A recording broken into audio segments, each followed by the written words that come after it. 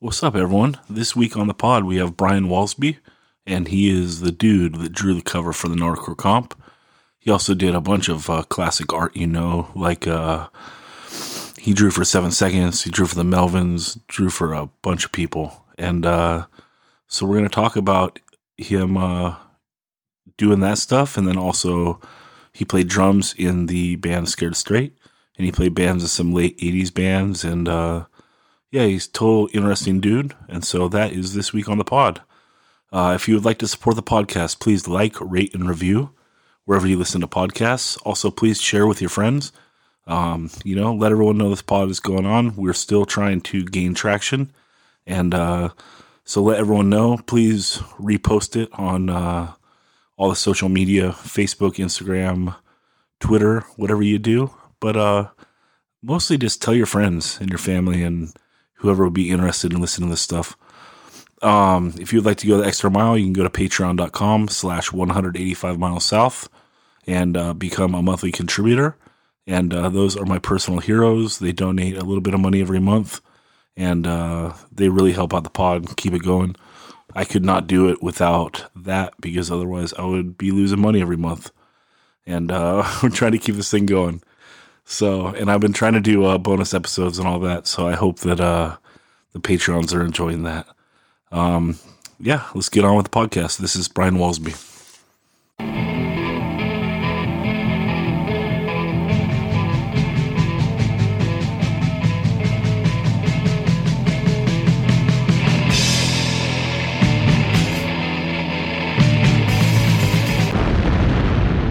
"185 Miles South", a hardcore punk rock podcast.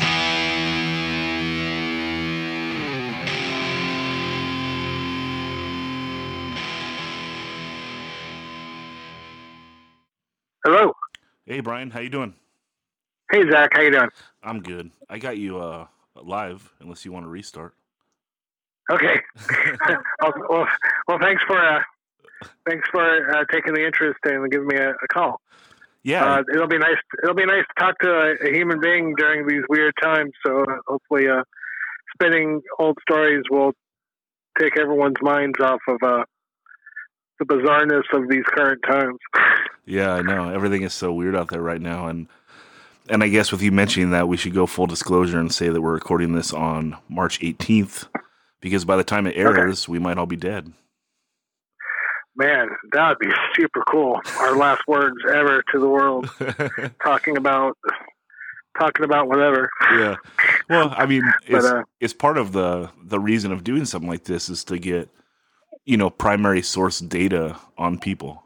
Yeah, we all might be dead in 2 weeks. Who knows? But Yeah. Well, I'll make sure I upload this thing and set it to auto air whenever it's scheduled. So even if make sure you send it to Doug. Make sure you send it to Doug Moody.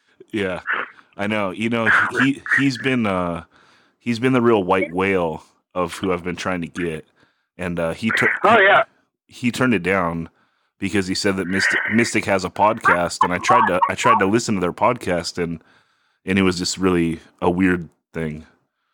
The Doug Moody thing is really strange, because it's like, even when all the people that you probably talked to that talked about Doug Moody, and now you're talking to me, like, I don't know about anybody else, but we all just thought, or I did at least, I just thought, what exactly is this guy? Why is this guy so interested in, hanging out with people half his age and putting out, it just, like, what exactly is this guy getting out of it?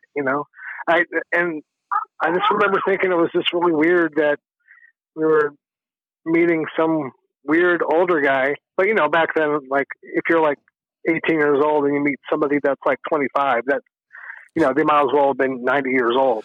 Yeah, but he was probably okay. So if you were, what age were you in, like, 1984? Oh gosh, I don't even know. Like 19. Okay, and maybe? he was probably in his 50s. I was like 18. I was like 18. Okay, I was like one of the slightly older guys, but I wasn't the oldest. Okay, and then he would have been the oldest guy. And Doug Moody, like, at that time, he was probably in his 50s? maybe late 40s, early 50s, or something like that. So yeah, I just couldn't really figure it out. But he seemed nice enough. But the whole thing was just kind of weird. Anyway, I think that he would explain it that he thinks that the punk of like the 80s was like a lot of like the blues musicians of like the 50s. Like you're kind of getting them in, or the R&B, and you're just getting them into the studio and kind of seeing what hits, right? And yeah, if you give them studio time, you basically have the rights to their records. And I mean that's what it is, right? So I don't know if it's total exploitation, because I don't know if any of that stuff really sold. But it wasn't exploitation. Anybody that was asked to do a record did so, I'm sure, willingly. I know we did. Like we were. I think we all knew that it was not going to. Like we all were like, yeah, this is probably going to be kind of sketchy. But I don't know about anybody else, but we didn't have the ability to put out our own record or even learn how to do it. I don't think so. It was like it was like a free record for nothing, and I don't think any of us really thought too much beyond that. Like I think we all knew what the deal was like. And like a lot of the bands on Mystic, the production of all those records for the most part just weren't really very good, but it was still exciting. It was like, oh man, these weird, shady people in Hollywood want to have us record in their kind of crappy studio, but we didn't have anything to compare it to, so every moment of it was exciting. So and also I think that a lot of the bands that ended up being on Mystic,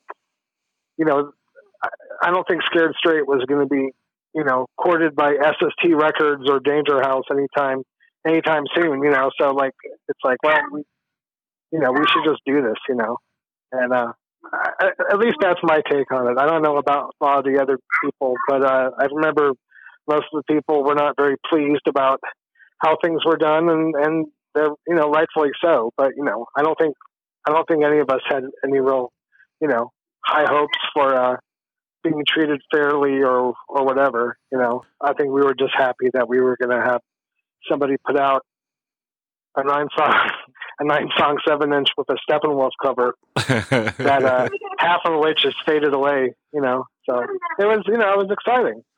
Yeah. I mean, who else was going to put out the Rat Pack 7-inch? Nobody. He's going to put out a Manifest Destiny 12-inch, Frontier. That was pretty good though. No. That one was pretty good. I think the ones that probably I liked the most, at the time, they were kind of our mentors. So it was the Ill Repute, What Happens Next record, which I still think is a pretty good record. The RKL stuff, I think, even though that first record sounds god fucking awful, RKL were usually the best band from that, even though they were from Santa Barbara, they were, to me, live and stuff, they were like the best band. So I think like Materialize and stuff, they were like really good. And that Dr. No Plug in Jesus record, obviously, somebody must have been around to make sure that it sounded pretty good. So I would say those, and also the False Confession record I thought was pretty good too. Yeah, the 7-inch. Like, there was definitely, and all those guys were cool and everything, and we, kind of knew them, and we mainly knew the Ill Repute people. They, for whatever reason, they were the people that we knew. Like the Dr. No guys, they were like adults and kind of scared me actually, because they obviously drank and had sex and maybe did drugs and stuff. And I think the bass player, Ismail, was nice, and then the other guys were, I don't know, they were obviously the adults. Sure. The adults that maybe weren't positive, I guess, So, well, they weren't a posse band. They weren't a posse band, so maybe they lived that angry lifestyle. Exactly. Yeah. But it's kind of funny because like I moved away like in 1986, and you like the way I'm just like talking. I'm not even giving you a chance to add. I should probably let you get a question. But I moved away in 1986, and it's like I just like all the stuff about Oxnard and Nardcore, and the fact that I drew that cover. There's a funny story behind that. It's just kind of interesting because like it's been so long, and like there's been all this activity that still goes on to this day, and a lot of it features some of those people that I kind of knew from back then. So that's cool. It's just kind of funny, you know. It's like that stuff has, you know, those punk rock records have a lot of legs on them, I guess, you know. So that's cool. Yeah, totally. What year or how old were you when you got into punk and hardcore? I think like I was always into like rock music and stuff, and I think toward the end of the 70s and stuff, I instead of getting into like hardcore like around 80, I think it was like 81 when I finally started buying those records. But before that, I was kind of like I was into like rock music, and then like I went to high school in Simi Valley, and I met these like pretty enlightened new wave of British heavy metal kind of artistic metalhead weirdos that were in my art class in 10th grade. And it was them, and also the late photographer Naomi Peterson that took all these pictures for SST Records. Sure. You know the name? Well, she lived in Simi Valley, and she was like the only, and before punk rock, she was like the only punk rock person that was nice to me during that time. So it was like sort of like her and this 3 or 4 like new wave of British heavy metal guys, and they got me into like Motorhead, and somebody gave me the first Venom record and Angel Witch and the first 2 Iron Maiden records. I remember seeing Killers and just looking at it and just going, there's just no way I'm not going to like this. I just have a feeling this is going to be great. And it was. It was the most incredible record at the time. And then right after that, 81 to 82, that's when, you know, like, I think I bought Damaged by Black Flag in the early months of 1982, and that just completely blew my mind. So much that I listened to the first side for like a month straight before I even got to the second side, which was twice as good. You know, like, oh my God, this is amazing. You know, it didn't matter how it sounded. It was just like, you know, I just couldn't believe it. And through that, you know, I just started, you know, buying more records, and you know, I think by the end of 82, I was aware, or 82 to 83, I was aware of like Flipside and Maximum Rock and Roll. Maximum Rock and Roll just came out, and I just started buying Flipside and Maximum Rock and Roll, and that was just like opening up this whole new dimension into this crazy world of just weirdos and all this other stuff. So I didn't drive. I didn't know how to drive until I was 30, which is pretty fucking hilarious now looking back. I was one of those guys. It's awesome. So when I was young, I would take a bus from Simi Valley through the Santa Susana Pass into San Fernando Valley, and just take a bus down to, there's like a couple of record stores in the valley that had punk rock records, and occasionally I would even go down to Hollywood and buy records down there, like off of Melrose. Do you remember the name of the stores? I want to say Vinyl Fetish, maybe, and I think there's a one called Slip Disc, but I'm not sure which was which. Okay. Like, I'm not sure about the location, and I could actually have some of that wrong, but I think Vinyl Fetish was the one on Melrose, and they had everything.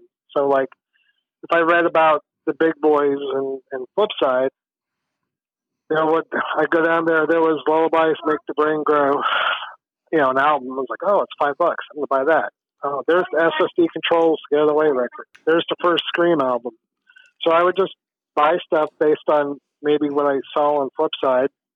And Maximum Rock and Roll early on, but after a while you couldn't really trust what Maximum Rock and Roll said, because they would give Pivotal Records really bad reviews because they weren't, you know, 1-2 FU kind of, you know, the same thing. Yeah, once they didn't like Agnostic Front, you're like, oh, I can't believe anything they said. Not Agnostic Front, because I never really thought too much. I mean, they're okay, but more like Black Flag when they did the My War record, and Tim Yohannan, who was a nice guy. He was always really nice to me. He said something like, "This sounds like Iron Maiden impersonating Black Flag on a bad day," and it's like, man, this sounds nothing. Black like Flag, that. My War sounds nothing like Iron Maiden. No. It's like, you know, there's absolutely nothing. They have nothing in common at all, unless you think that just because something isn't, you know, 1-2 fuck you hardcore, then it all sounds the same. But you know, but that was sort of how I learned about that stuff. And also Rodney Bingenheimer, listening to his radio show. Like, you know, I'm sure plenty of people you talk to said the same thing, and I'm going to be another one of those people that says Rodney Bingenheimer was a Pied Piper. And oddly enough, before discovering Rodney, I used to listen to Dr. Demento, who was on the same night, Sunday night. And Dr. Demento would play like weird punk rock stuff because he thought it was funny. Like, you know, I first heard the Ramones on Dr. Demento and things like that. So it was mainly from reading Flipside, Maximum Rock and Roll, and listening to Rodney Bingenheimer, and just sort of keeping my ears open. And I did that, and I wasn't even able to go to a punk rock show until the end of '83. Yeah, and you know, sorry, go ahead. Yeah, at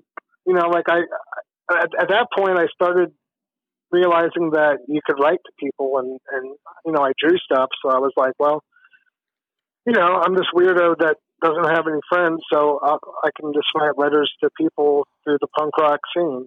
And the heavy metal, the underground heavy metal scene at the same time also, it was like sort of the same thing. You know, it was very grassroots. And so I was like, well, I can draw, you know, I can draw stuff. And so that's pretty much what I did. I would just like write letters to people and stuff. And I got stuff printed in some of these big fanzines before I actually went to a show. I just drew stuff imagining what I thought these shows must be like. So that's why everybody in those early drawings, everybody's happy and smiling and has the same haircut. And there's some long-haired metal guy there. And, you know, a couple of really badly drawn young ladies in the crowd that are always wearing hats or whatever. That's, you know, and then eventually I went to my first show, and it was nothing like what I drew, but it was kind of enough like it. And then I met, you know, Scott Rudensky, and Dennis and those guys. They had like a well, you talked to Scott, right? So he told you, I think the history, but, they had a band that played at the local Simi Valley roller rink or something. Okay. And I went down there and I drew, and I was like, that's what I used to make friends. Like, hey, I can draw stuff. Look. And they were there, and I met Scott and Dennis, and I think they just graduated 9th grade or whatever, and they had their little band, Secure Our Future. And then I sort of ended up hitting it off with Scott.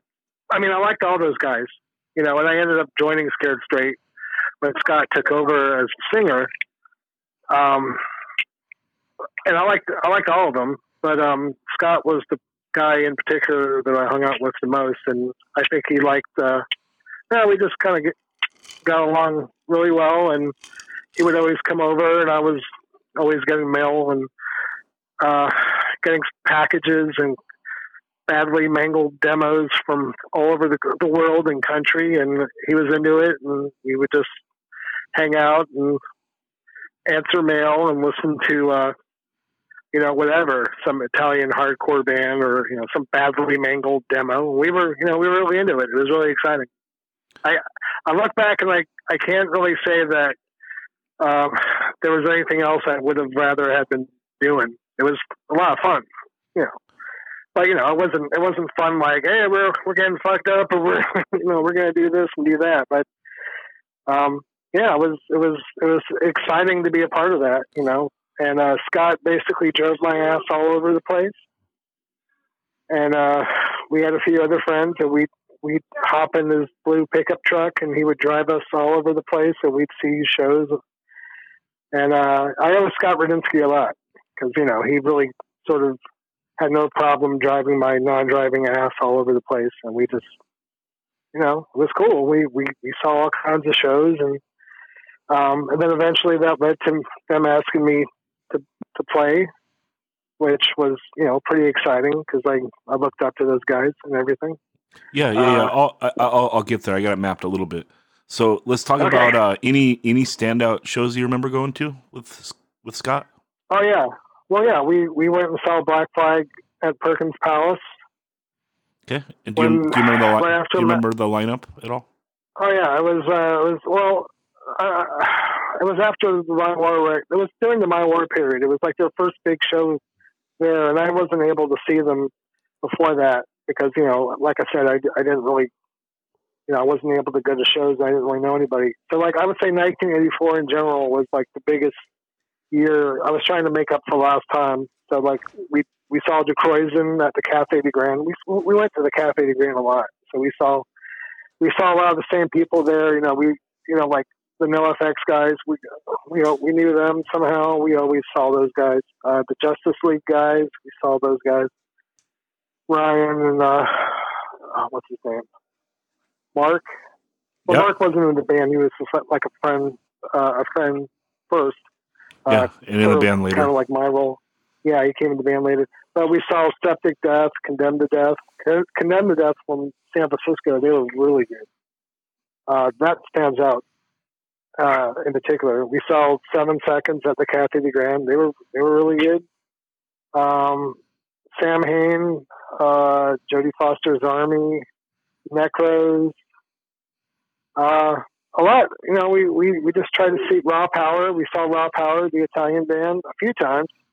I think we went to see the 1984 Olympic Auditorium international show in 1984 when the Olympics came to Los Angeles, and the people that ran the city tried to clean it up.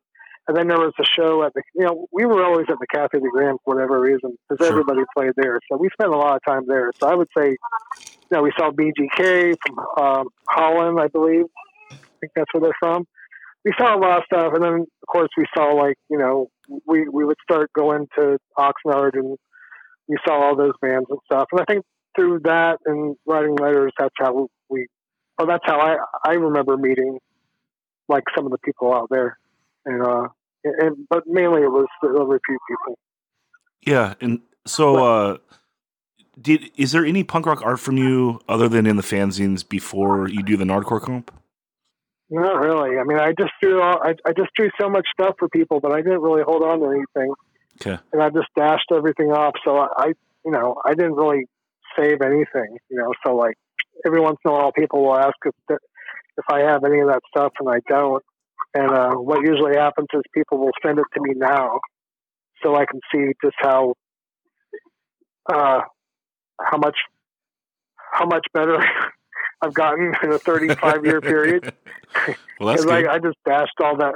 Well, I was a fan, and writing letters and drawing stuff. That was sort of the backbone of all that stuff. You had the bands and the shows and stuff, and that was important. But all the people that networked, that was really important, and nobody ever really talks about that stuff as much as I think they should. So a lot of that artwork was just dashed off under those circumstances. And I didn't really save anything. I'm not really sure how much of it was worth saving. I drew for a long time, and then I relocated to North Carolina, and then I kind of started playing drums more, and I just got tired of drawing, punk rock, Unite the Scene cartoons, and times were changing, and I ended up just not drawing for a few years, and that was actually kind of terrible because I just, it didn't occur to me that I could try to draw something else, but I was just burned out, I guess. And then enough history had passed, and a few people that used to see my stuff. There's this guy, Chris Sherry, that you might know about. He's the artist guy that does all the Descendants stuff these days. Sure. Well, he called me out of the blue one day. This is pre-internet, pre-whatever, and he was like, "Hey, man, I was a big fan. What happened to you?" And I was like, "Oh, I don't know." And it was that phone call, becoming friends with him, that made me decide to try to take things seriously and get back into it. And then that's when I improved, I guess. So the answer to the question, I didn't save anything. These days, it's a different story. Sure. So how did it come about you getting asked to draw the Nardcore cover? Okay. Well, through Scott, I think Scott was kind of a little bit tighter with Doug Moody than some of the other people that ended up recording. I think he was too, because he mentions that he was actually the one that helped Doug move from Hollywood down to San Diego. That's right. He moved him to San Diego, right after I moved away. It was, I think, through him, and I think one day I listened to an interview that that you did with him, and I think that his story is true. That's probably what happened. I think they just, hey, this guy draws. Do you want to draw the cover for Nardcore, mate? Or whatever. And I went, sure. So I drew something. Yeah. And it was in heavy pencil. Like the whole cover. It was that idea. But what happened was I gave him this super detailed, better looking thing. And what the cover basically is somebody tracing over that with a pen. Yeah. Because like the actual original artwork, I guess, wouldn't reproduce the way it should. So whatever that cover is that ended up coming out was just somebody at Mystic drawing over my artwork, and that was what they used. And I didn't know that. So like when the record came out, I was like, here you go, mate. You know, he's British. Here you go, mate. Yep. Here's a few Nardcore covers for you, mate. And I looked at the cover and I was just mortified, but I was too embarrassed to say anything because obviously that was not what I gave him. But I was like, well, it's still a cover, you know? Yeah. I was just like, holy shit. These guys really dropped the fucking ball on this cover thing. But, you know, it was a free record. So. Yeah, well, that's sacrilegious, right? If going over your stuff with a heavier pen. Yeah, I love that story because it's like, you know, not like whatever I drew was so great, you know, initially, but, you know, it was better than what ended up being the cover. And I got to tell you, I've redrawn that cover, not just for Tony Cortez, but for a few, like I've redrawn the Nardcore cover about 10 fucking times. Yeah, well, you just did it again for Fred for the It's Alive re-release thing. Yeah, for Fred Hammer. Yeah, there's like, will you redraw this again? Sure. And then the 7 Seconds cover that I drew, I drew a cover for one of their records. Yeah, but before you do the cover for the 7 Seconds record, you do the drawing on the insert for the Crew, also in '84, right? I did. Yeah. So that's first. Yeah, the Crew came first. I just gave that to Kevin, and I guess later I drew something that was supposed to be more serious, and I gave that to Kevin too. And do you remember meeting him? I wrote letters to him. Okay. I think I read a few scene reports in Maximum Rock and Roll, and I think I had heard the first record, and also I think the 7-inch, the first 7-inch. They were. What was that? The first 7-inch. Yeah, Skins, Brains, and Guts. But right. I think it was Committed for Life was the record I liked because it was like they were like the bands that, you know, there was Minor Threat, and then there were the bands that kind of sort of were influenced in some way by Minor Threat, but not completely. And I think that record in particular was a pretty good, you know, you could tell that they took a few cues from Minor Threat, you know, and but they it's a solid spin though. They put enough of their own stuff on it. Those are great. Oh yeah, I love for Committed for Life, and also it was kind of, you know, like it was kind of funny. I mean, like I've always had kind of a sarcastic sense of humor, I guess, but. Sure. I mean, it wasn't like I was making fun of it, but like, you know, some of the songs are just kind of funny. They're very scene-centric songs written with concerns for things that are very, you know, punk rock scene-centric. Mm-hmm. Like, you know, like songs about like Bottomless Pit, you know, in the pit, you can't be yourself. You're an image of what's cool. It's a lot of it's talking inward. It's talking inward to the scene. A lot of it, yeah. Yeah, it's very scene centric, and I thought it was great. You know, mm-hmm. You know, so yeah, that's I just read them. I ended up meeting them later. I mean, I didn't really know them super well, you know, but I knew them well enough to where, you know, I hung out with them a few times, and you know, they were cool guys. You know. So how did that feel though to get like, so the Nardcore, you do that and it gets botched and you feel a little weird about it, but how good does it feel to have one of your drawings like on the inside of that? That's a seminal hardcore record, The Crew. Yeah, that's what I've been told. Yeah, no, I mean, no, it was cool. You know, yeah, there's nothing wrong with any of that at all. It was pretty exciting, you know. Of course, later, and I think those guys would agree. You know, later there were weird feelings. That's the other thing about punk rock. Like everything was done in the spirit of the times, and we're all really young. So like some stuff and the feelings behind, some of those things and situations were not handled super great. Real, and I think I ended up getting resentful, over the 7 Seconds artwork, but that's just as much my fault, whatever. In regards to that one or the next one that you do? Oh, the cover. The cover. The Walk Together, Rock Together. Yeah, because you do Together. You do the original art on the Walk Together, Rock Together LP. That right. Later get like a year later, then they replace it with like it's like a photo, like a new wavy, a pus head washed colored thing. Yeah. Yeah. Well, yeah. I mean, it's kind of dumb now. I mean, like everything's fine now. I but there was this very long period of time where I was, kind of a dick and sort of resentful and thought, I just gave it to him, Well, it's water. Sure it's water on the bridge now. So let's talk about it because I don't know the story and no one does. So you get asked to do the cover for Walk Together. Well, actually, after social media, I made sure people knew the story. And again, like I said, it wasn't. I would say it wasn't handled particularly well, but it's water under the bridge.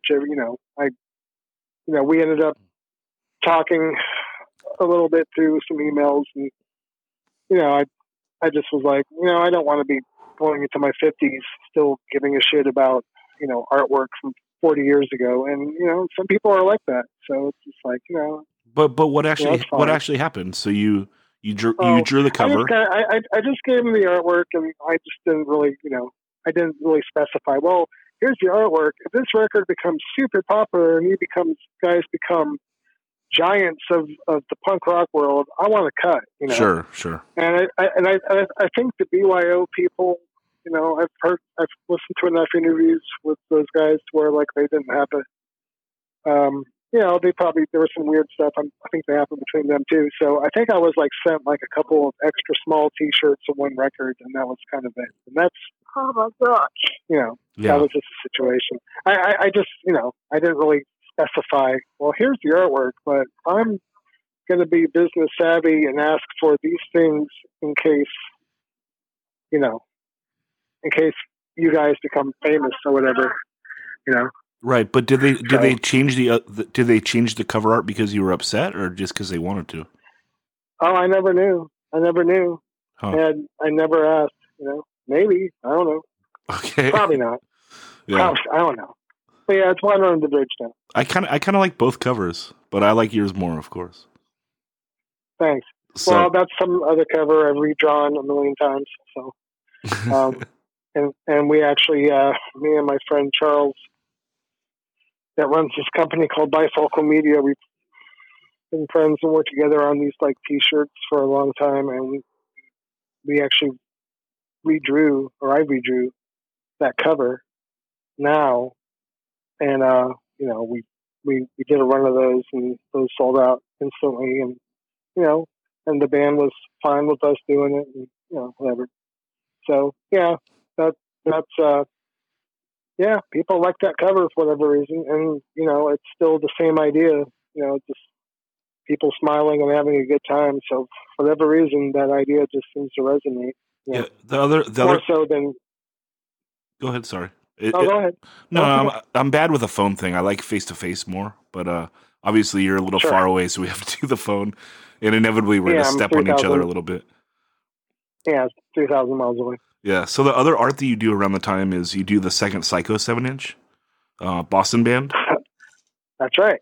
Yeah, so that's 85 too, and that's pretty cool. Because again, like you're still living in California at the time, so this is a pretty rad Boston band picking up your stuff. Yeah, I had a lot of pen pals. I had probably like 100 people, probably more people that I wrote to regularly. Just say, hey man. Hey, support your scene, dude. Hey, here's my band. Oh, cool. Here's a demo. Oh, here's a record. Hey, do you want to draw this? Sure. Like that. And those guys, the guys from Psycho were, I think the drummer, the guitar player were pen pals. And, one of many. So that's how that happened. They just kind of asked if I would do it.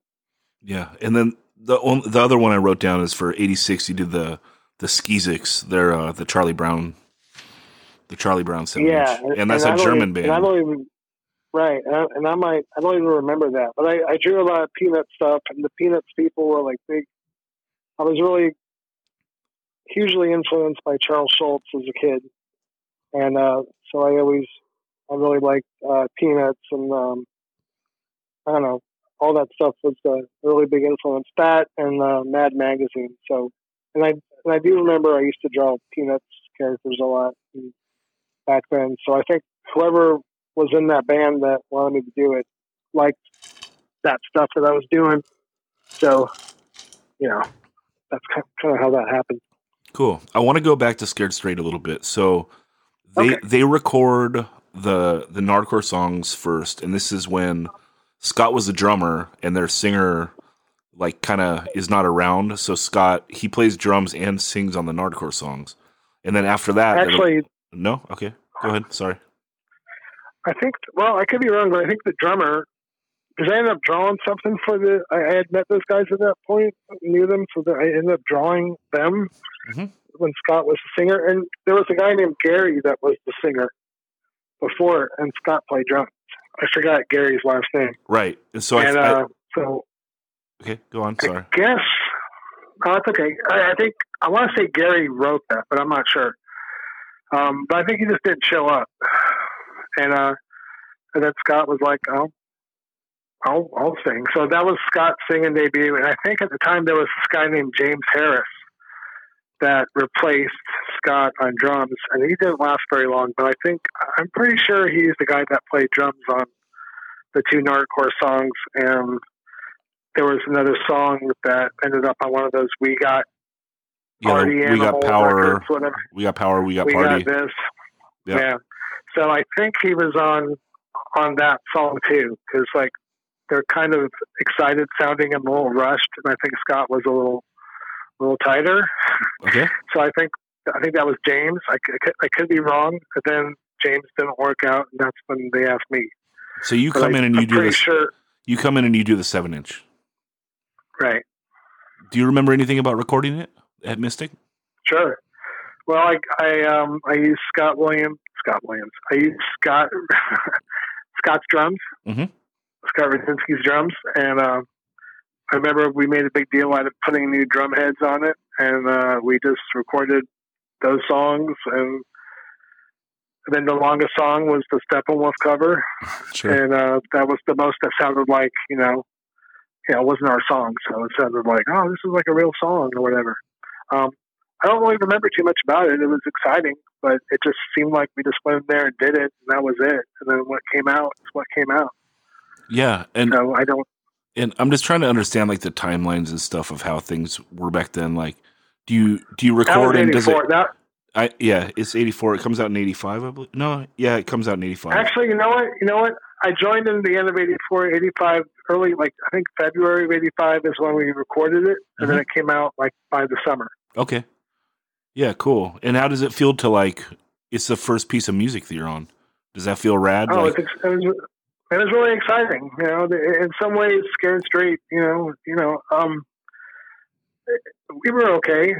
We were kind of a competent band. Nothing really to, I mean, I think they got better as time went on. But I think for the time, I thought it was good. I mean, it was exciting because we were just these little kids, and we had a chance to record in the studio, and we got a chance to be on a record, and it was our record. And, so no matter what history says or the things about that were kind of, it was still pretty exciting. Yeah. So, in some ways, that was the most exciting band I've ever been in, just because it was the first one. And it was a real short amount of time. I mean, I was only in the band for like 2 occasions, and neither of them were really very long. But back then it seemed like, time was seemed a lot longer.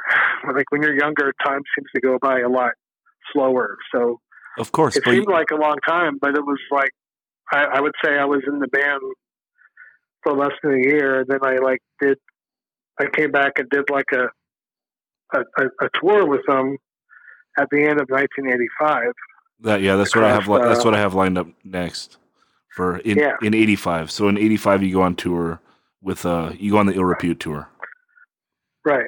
Well, no, '85 the summer is Ill Repute tour, and that went really well for the first 2 weeks, and then you've heard that story about everything in Pittsburgh, and all that's true. But that was a real pivotal moment because everybody went home, and I was like, well, no, I know. So your story is great. So let's try to talk a little bit about that tour, just because I love to have everyone's paintbrush on it. So what do you remember about going on that tour? Like, first off, is this your first time like leaving home? Yes. Okay. Yes, and our parents all let us go, which is fucking crazy if you think about it. Things were a lot more lax, or just whatever. I don't know. They were just like, "Hey, we're going to go. We're 18.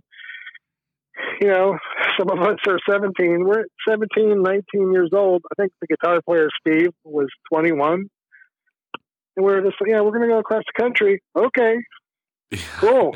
Yeah, they let us go, which is, pretty fucking crazy if you think about it. Yeah, and do you remember any sort of like preparation, or like you were just along as a drummer, so you're just loading up and going? Yeah. Well, the tour was booked by the Ill Repute guys, so they asked us to play, and then it turned out that Carl didn't want to lose his job or something, so Scott ended up playing drums, right, and doing double duty, and that it just seemed like it was very sudden, like, oh, we get to go on tour, okay, cool, and then we did, we just suddenly did, and it was the three Ill Repute guys and us, and then we had a couple of roadies. One of them was a guy from Australia that just showed up one day, like, hey, Brian Welsby, mate, we read about you in Maximum Rock and Roll. We came out to Simi Valley to see if there's any shows. Well, there's no shows out here, but come on in. And then one of the guys went home, and the other guy stayed, and he had a car, and we were like, you want to go with us? And he was like, sure. And then the day we left, the car broke down. It was a station wagon, and the adults of the tour, Jim and Tony, I guess maybe John, I'm not sure who, somebody that had a credit card, or at least, had some sort of semblance of adult activities. They rented a rental vehicle and came back. But we just went. We just left, and Hey, well, sonically, do you remember how Ill Repute sounded with Scott playing? Because this is after What Happens Next, and Carl plays like such a crazy, like, loose style. I can't imagine like a straightforward drummer coming in and playing those What Happens Next songs. He did the best he could. Yeah. Carl did have kind of a weird style, and I think Scott did the best he could, given the very short amount of time that him or anybody would have had to prepare for, doing that. Yeah. It was fun. I don't know why he didn't go, but I think it was probably a job thing. So he was probably the smartest person. But he had a real job. Having a real job probably was a big deal. Yeah, none of us knew that. I think he still has the job. It's because he works for either the county or the city. He moved up to NorCal now, but he does something for, it's like government stuff.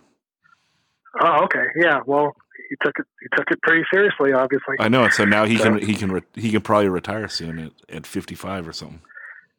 The smartest man in the room. Do you remember any standout shows from that tour? Yeah, well, Ill Repute did okay. They weren't as good without Carl, but they were still pretty good. So that was always fun watching them. As far as Scared Straight, we played one show in Lincoln, Nebraska. That was really good. It was like really the height of that period where, like, people read Maximum Rock and Roll on Flipside, and people were into writing letters and trading stuff and trading tapes and this and that. And everybody was very connected through all that stuff. So we went to Lincoln, Nebraska, and it seemed like people came to see the show. They would see anybody, because everybody was young and excited. and it was pre-internet stuff, which is a really, it was a different world. It just was, so people were connected, but they weren't that connected. There was still some secrecy. Like there was, you know what I mean? Like you could show up and not really know local traditions and things that people in one part of the country would be like or do or dance like or dress like or whatever. People they didn't know everything. Yeah. So we, and anybody, if you were holding an instrument, chances are somebody would show up and watch you play. So we had this one show in Lincoln, Nebraska, and all these people came from like 4 different states in the Midwest just to see the show. And I was a minor punk rock celebrity because I drew stuff. And, we played really good that night. People were really into it. And I'd say that was the highlight of my experience with those guys. And I think everybody had a good time, in general. So I think that Lincoln, Nebraska was really good. Pittsburgh was good.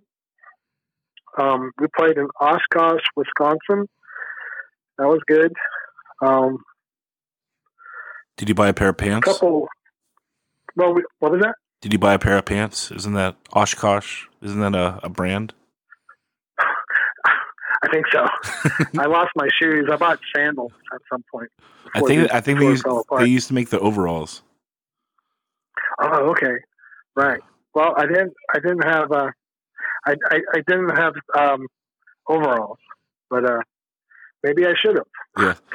It was very exciting being away from home for your first time, and most of the people were nice. It was just kind of crazy that our parents let us go, but we went. And then we had that harrowing experience in Pittsburgh, and that was really weird. But, everything still ended up being okay. Yeah, so the story goes for the people that haven't listened to all the podcasts is Ill Repute and Scared Straight. They get to Pittsburgh, play a great show, and then afterwards you go back to wherever your crash pad is, and basically the van gets stolen with all the equipment. That's right. So, and I found it. Yeah. I asked Scott for the keys. Hey, can I have? I think that's how it went. I think I heard one of those guys say that they went saw it first. Maybe that's true. I don't know. But I have this idea that I was the first one to ask for the keys and went up the street. We parked in a really bad neighborhood. The promoter was a guy named Mike Lavella, who is still around. He lives in San Francisco, I think. But he was like the hot shot king of the scene in Pittsburgh at the time. And, he was a nice guy. And we stayed at his house. And, none of us really thought about sleeping in the van. And maybe people slept in the van at other stops, but I don't even remember that. But anyway, the point is nobody slept in the van that night. And that's the night when somebody just broke into the car and wired it or whatever and just fucking drove off. And then the next day we're like, oh, it's gone. Which is kind of a weird thing, a weird reality. Yes. Yeah. For sure. So, so that was a very shattering experience. And we sort of sat around that day in a daze. And then the Pittsburgh Police Department, I think, called probably Tony, I guess. We found it. We're like, yay, we went down there and there it was.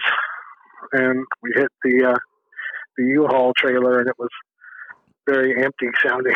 So they took everything. They took all the equipment. They took all of our personal clothes and whatever, all the exciting Doug Moody Mystic records that we were selling. Yeah. And right before that happened, though, we did pretty well. We were in the black, and the tour was making money. And again, it was that climate where anybody would show up. And then that was it. And then I think we tried to play one more show in Baltimore on borrowed equipment. And I do remember this. Ill Repute did horribly, and we actually did okay. But I think they just, it was Ill Repute guys first, well, we're just going to go home. And I just couldn't really see the rest of us touring in Scott's blue pickup truck because, on the tour, a bunch of us were just driving in the back of this pickup truck, which again is kind of crazy. Like, I would never do that now. Very of the time. And, yeah, people just did it all the time. It's like, that's really dangerous. So I think Scott and Dennis were like, well, we can keep going.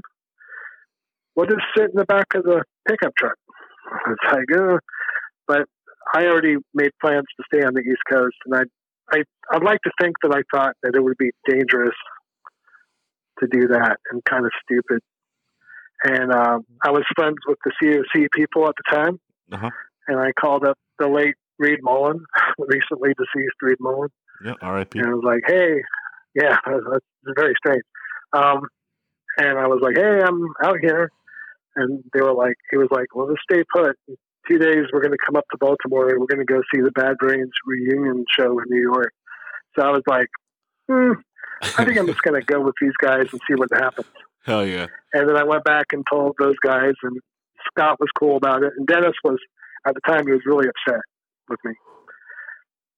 And, I don't blame that. But I just couldn't really see us trying to tour on borrowed gear, driving in Scott's blue pickup truck with 3 people sitting in the back, so that's sort of what happened. And then, so everybody went home and I just stayed there at the promoter in Baltimore. This guy named Billy Stevenson, not Bill Stevenson. There was 2 Bill Stevensons and he was the second one. He was a promoter at the time.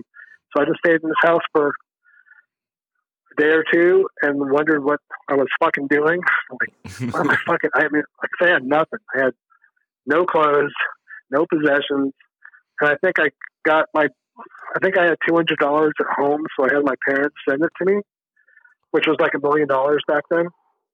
But sure. Yeah, I was just sitting there going, I hope I'm doing the right thing. This is pretty weird. But that was, that was like a very pivotal moment. Of course. Of course. And so real quick. That's how I ended up moving. But, I could have easily just stayed home and just learned how to drive. But anyway. Well, I want to get into all that. It's so awesome. Because there's no better excuse than to go see the Bad Brains in '85. Come on. Yeah. But what did your folks what did your folks say when you called them? They were like, okay, well, they didn't really care what I did. I mean, okay. I don't mean that in a horrible way, but they were just like busy with their own lives and problems that, I was like the middle kid. It was just easy for me to go, well, I'm just going to do this. Okay. They're like, okay, we'll send you the money. And cool. Then I ended up staying on the East Coast for a month and a half and took a bus across the country at the end of the summer of '85. And, I want to talk about the summer, but I have all these questions just about like how things like function back then, because I think it's very interesting. So do they have to send you the $200 in an envelope, or do you like Western Union? I'm going to assume I asked somebody that was an adult how to do that. So I'm sure Western Union must have been how I got the money, because I just can't imagine me going, okay, well, what do? Do you just mail that money to me? Or, Yeah. So I'm sure it had to be Western Union. Okay. And then do you take a bus down to New York to see the Bad Brains? No, I waited up there and the COC van picked me up and I went with those guys. Awesome. And you'd been pen pals with them, but you hadn't met them yet. I had met them. I was pen pals with them since the summer of '84. I officially met them in January of '85 when they came out and recorded the first side of the Animosity album. That was when I officially met them. You were in the studio with them? I was in the studio with them, not for that period, but when they did the first version of Technocracy. Okay. I think I'm on both versions, yelling stuff. Okay. On the record. Yeah. Like backup singing. Yeah. How did you feel about Animosity when it came out? Did you know right then that it was going to be that influential? It's their best record. Well, it's one of the best records ever of any genre. I still think so. The whole thing that happened to Reed's pretty bizarre. But that was a long time. Fortunately, that was a long time coming. I mean, he was a really nice guy, and he helped out a lot of people. And Animosity and the Reed I knew then, that was the person that, a very generous person at the peak of his powers. And, I still think that's a really good record. And, listening to it a whole bunch in recent times, hasn't really changed my opinion of it. Totally. Especially side 2, which is the weirdly produced side. Yeah. So they pick you up and you go see Bad Brains. And do you remember? Right. Do you remember the club? Do they play CBs? No. Not CBGBs. We ended up going back up there to see the Descendants because that was when they reformed and they went to CBGBs and played with this band Social Unrest. Okay. And the COC guys and Descendants really hit it off. Okay. That was the first time I met the Descendants people. And that was kind of a big thrill too. And they were really good. And I think they followed COC to Boston when COC played with the Offenders. This was all like this month-long period after the Scared Straight tour, where it was just like I went back to Raleigh and I would stay with various people and couch surf. And even during that time, like another band, this is also funny.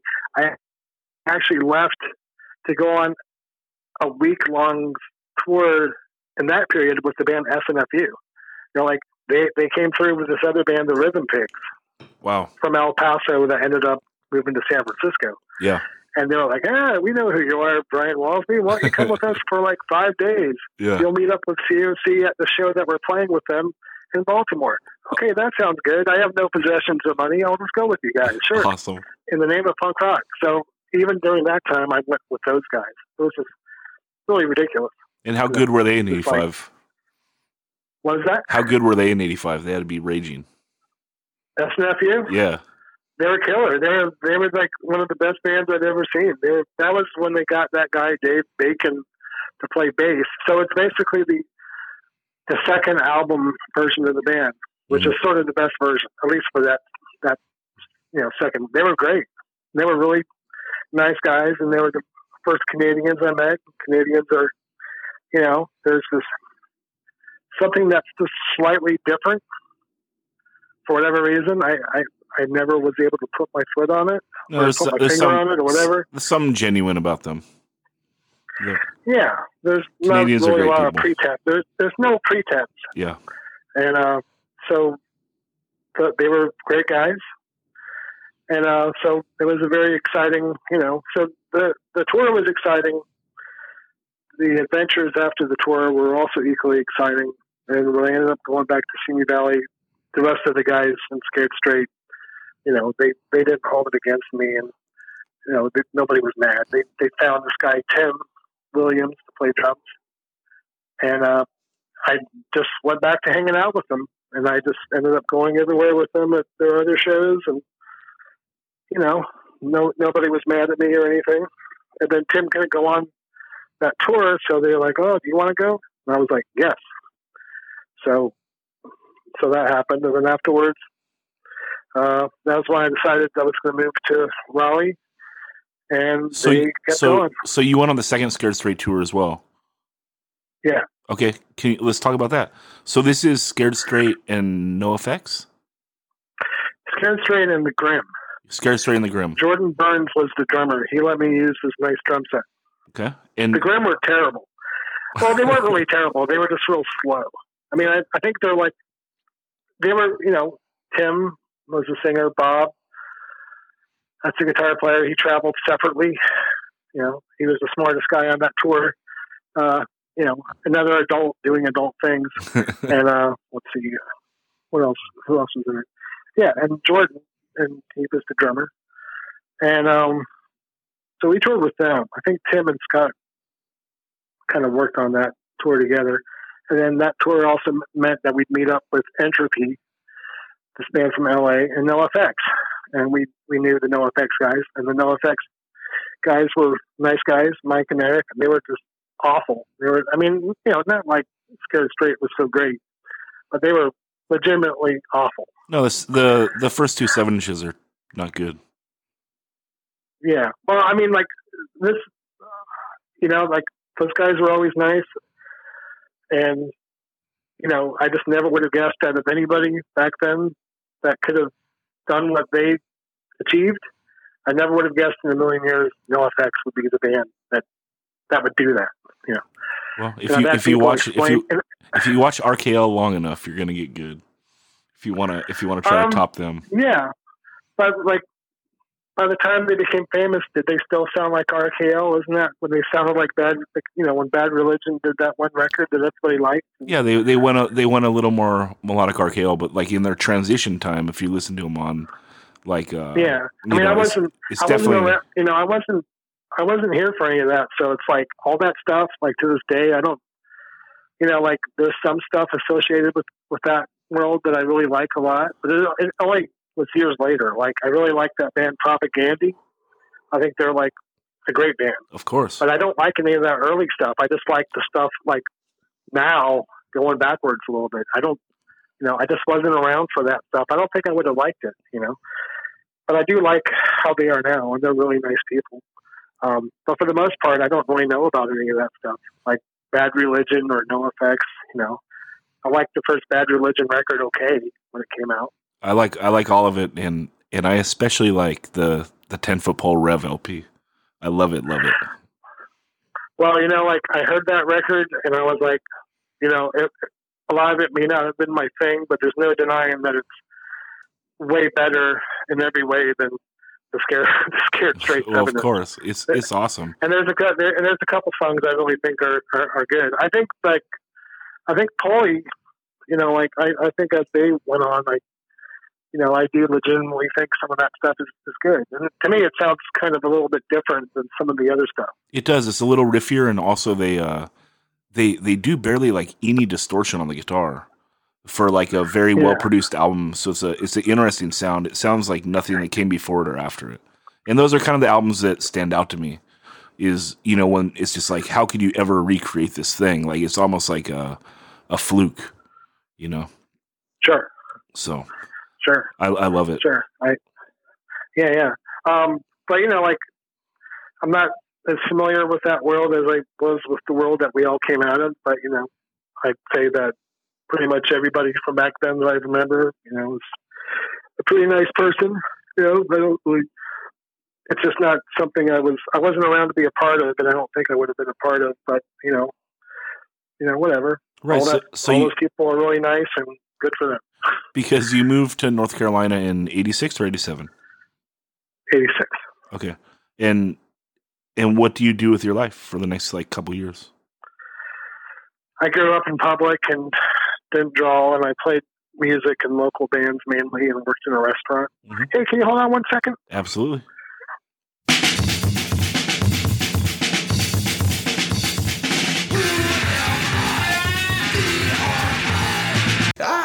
Okay, so in 89, this is kind of pivotal to you, I think, because you do your first artwork for the Melvins. Yeah. And you do the Oven 7-inch. Yes. Okay. Right. Well, I met them. I moved to North Carolina, and I think like literally 2 months later, the Melvins came through touring with RKL, which is kind of funny. It's awesome. This is like 86, summer of 86, and they played. And I think I had read about the Melvins and Maximum Rock and Roll, oddly enough. And, you know, they were right up my alley, and they were instantly nice people. And I just became friends with them. And one thing led to another, and that just led to me drawing that cover for whatever reason. Yeah, and starting a lifelong friendship and partnership, because you tour with them to this day. Yeah, I've spent the last 10 years working for them. I sell merchandise, so it was very fortunate that I met those guys at the time, and I've been friends with them ever since. And I guess 10 years ago, that's when there was an opportunity to do that, and I've done that ever since. So, it was pretty fortunate. You know, it's not going to last forever. Every year that goes by, I always think, well, this has to be it, you know, and somehow it keeps going. Well, they're a band that you gotta hope never breaks up, because they're timeless. Yeah. Well, you know, people, a lot of, you know, the people that go to see them are pretty loyal, but also, you know, a lot of times the people, when you get to be like 35 years old, a lot of people just sort of stop going to shows and do other things like raise a family or have kids or, just don't want to go to shows anymore. And I'm certainly, I became one of those people too. But the weird thing about them is that there's always somebody that shows up and replaces them, some younger people. So, yeah, it's not like the people that see them are all people my age or the band's age, so. No, and it's timeless music. It's not necessarily just for young people. So it spans it's definitely not ages. It's definitely not youth crew, straight edge hardcore or whatever. And those guys have had as much punk rock history as anybody. They have as much punk rock history as Mike from NoFX or whoever, So sure. In '89 then also you do two bands. You do Snake Nation and you do yes. I don't know how to pronounce it. A Wax with two W's. Yeah, Wax. Okay. Wax was with the guy that ended up forming Merge Records and was in the band Superchunk, Mac McCon. And then Snake Nation was like Mike Dean and Woody Leatherman playing without Reed, and they asked me to play because of whatever reason, and it was half old COC songs that were never recorded, and then stuff that everybody made up really quickly. Yeah, but both those bands are really cool. I think the Snake Nation is very like if people like the first Blast record. I love the first Blast record. Yeah, they could really get down with that Snake Nation. It's cool. Well, it's kind of funny you say that because there's definitely a few moments there where I was trying to rip off Bill, and I know that the COC guys liked the Blast guys very much. And, yeah, well, that's cool, man. I mean, the Snake Nation record, it's a little, I don't know, I don't want to say disappointing. I just kind of wish it sounded a little bit better, but I've heard that's probably the one thing that I was lucky enough to be a part of that I've heard the most from people over the years, because I know some people really like that record. I don't really think that Mike and Woody think too much of it either, but I'm sure they've had to hear people tell them that they like it too. I think I might like it the most out of the three of us. Yeah, and circling back, it was definitely a thrill to play with those guys. Yeah. Circling back to Straight Edge Hardcore, you're on Caroline the year after Youth of Today, so that's kind of cool. That's right. Yeah, they gave us like $6,000, and we pocketed half of it, so we each got $1,000, and then we spent $3,000 going to some guy that Woody knew that had no experience recording that music. And I remember me and Mike Dean, I clearly remember this. We were worried about whether or not this guy, he was a nice guy. It's that same story of, hey, we're going to record this stuff with somebody that we don't think understands where we're coming from, man. Yeah. So we I think we made a cassette of Black Flag Slipping In, like a song from that, and then a song from the first Black Sabbath record, and then maybe a song from the first Melvins record, Louis Port's Treatments. Okay. I think we gave it to him, and it was just it was totally pointless. Halfway through the recording, he kind of said to us, "Oh, I think I totally know what you guys are going for now." And we're like, "Oh yeah, what's that?" And he said that he thought we sounded like Foghat. No, we're not trying to sound like Foghat. No, you're supposed to say power of expression. Come on. Now we're trying to sound like, Nightmare and Our Explanation. Yeah. Those prolonged break-in breaks. Yeah. No, but it was fun. I just wish it sounded better. But, it's there for history, and people have been very nice to me about that record over the years. Are you singing on it as well? I sing on one song. Okay. You can call it that. Okay. And then I think it's called "I Will Never Shake You." Okay. It's terrible. Like a lot of people in punk rock, since people can't really sing for the most part, that whole thing of, well, I guess I'll do it. Sure. Like somebody that isn't really a singer that can't sing. Sure. Somebody has to always do that. But in Snake Nation, there were 3 people that can do it. And I think Mike did mushrooms at the time in the studio, and I don't know what happened. It was just like, it was what it was. Let's just put it that way. Yeah. All right. So jumping way ahead in '09, Tony Cortez does another Nardcore comp, and he reaches out to you to draw the cover. So you're able to get some redemption and not have someone trace over your stuff, right? Yeah. Well, he said, I'll give you $150. That's probably what he said. And I went, okay, sure, I'll do it. Because Tony was always a really nice guy. And I'm sure he still is a nice guy. So Tony rules. There was no problem. The mayor of Oxnard. Tony's really nice. Oh, yeah, I'm sure. He's always been a very nice person. And, so I had no problem redrawing whatever he wanted for that amount of money. So. Yeah, and it's cool. And Although I think the depiction of me is very ugly. I'm sorry, but that's okay. I look way better on the when you do like the Nardfest art. I think I just look more. I look more handsome in a hat.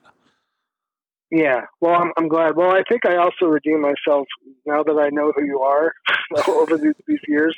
Like, I think that insert thing I gave you is like probably ended up being the best looking thing that I've drawn in that style. Like, oh, well, I'm glad that happened. Like, oh, this looks pretty good, and I think you look pretty good. Hopefully, no, I think it looks great. We haven't talked about that. The people don't know that you did a drawing in basically the apex of your career is doing a drawing for the fourth Retaliate LP. That's right. that's what it's all about. So no, sure. I mean that was so fun to get you in, and just so people know, you never know how people are going to act when you reach out to them blindly, but you're so approachable, and I think it comes from your lifetime of writing letters, right? And running into people that are either friendly or not friendly, and you decide to be a certain way because you know how people want, how you want to be treated. Sure. Well, it's also like if somebody comes up to you and they like something that you did, regardless of what you think about it, it's like nobody has to be nice to you. Nobody has to pay you a compliment. Nobody has to want to pay you money to do something for them. Nobody has to give a shit. So the fact that people give a shit is a nice thing. So you should, you should always be nice to people because, nobody has to be nice. Nobody has to do anything for you. So if people like something that you did, how can that be a bad thing? Absolutely. Yeah. So the long and short of it is that if anyone wants to reach out to you to do something, just do it. What's the best way for people to get in contact with you, Brian? Well, my email address for the people that want to spell it out is reluctantking@hotmail.com. I'm also one of those people that I have a website that I don't do a whole lot with, but I sell stuff to it, and that's brianwalsby.net.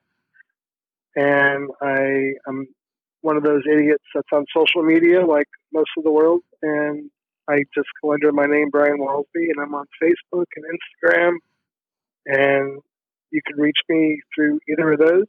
And the Instagram stuff seems to be kind of picking up a little bit since Facebook goes through these periods of just, why am I even doing this anymore? This is depressing. Yeah. But you're pretty prolific on there. You're posting stuff all the time. It's pretty cool. And then also on the brianwalsby.net, you do have a store. So for fans of his art, like for instance, my friend Micah got me, like you did a Scared Straight shirt. You put out the art on a shirt and it's like, oh, this is awesome. Like, it's like, man, I really wish I could get a Scared Straight shirt. Well, here's a guy that has it on his website. So you should. Yeah, that was just like, Charles was like, well, maybe you should do that. And it was like, a chance to redraw something that maybe I wasn't very good at drawing at the time. And that Scared Straight record is certainly up there with something that, well, yeah, I could, it's kind of not fair in a way. It's like, because it doesn't look really the same, but it's like, man, you can tell what it is. Some of that stuff just looks, it's what it is, but it's like, man, an Nardcore cover and the Walk Together, in the Scared Straight. It's like, man, if I can redraw that and somebody's willing to buy it, I should just do it. Absolutely. So, so thank you for getting that shirt, or your friend for buying it for you. Yeah. Shout out Micah Wolf, the man. Thanks, man. Yeah, dude. So, and thanks so much for doing this, Brian. I really appreciate it.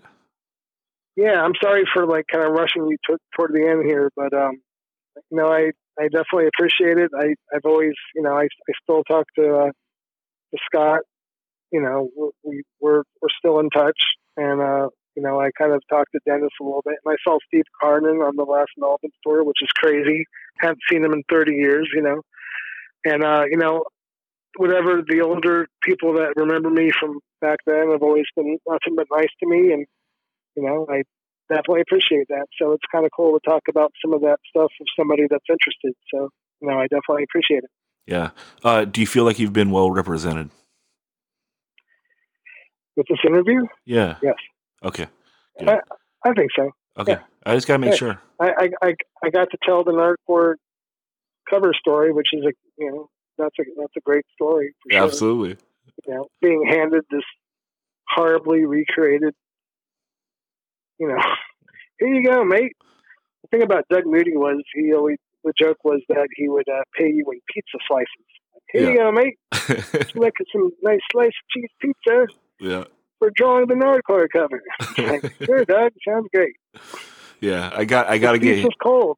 I got to get him. He's because you've talked to him before, so but like for all the people that haven't heard him talk, he's just a guy with the gift of gab. Like he will go and go and go. I mean, I just remember he had an English accent, and I just thought it was really weird and a little creepy that he hung out with lots of young men in Hollywood. Well, everyone's got their thing. But no judgment from me. There's probably nothing more to it than that. But looking back, it's like that's kind of weird. But maybe it's not. Who knows? Hey, he wanted punk rock to make it, dude. And someone had to put out that Rat Pack 7-inch.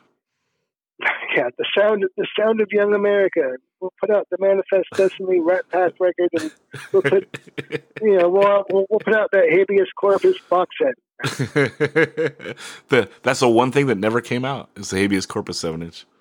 But I don't know why everybody else came out. I know. I was waiting. What are you gonna do? Anyway, thanks so much for your time, Brian. Oh yeah, no problem, Zach. Thank you for calling me. I appreciate it. All right, much appreciated. Goodbye.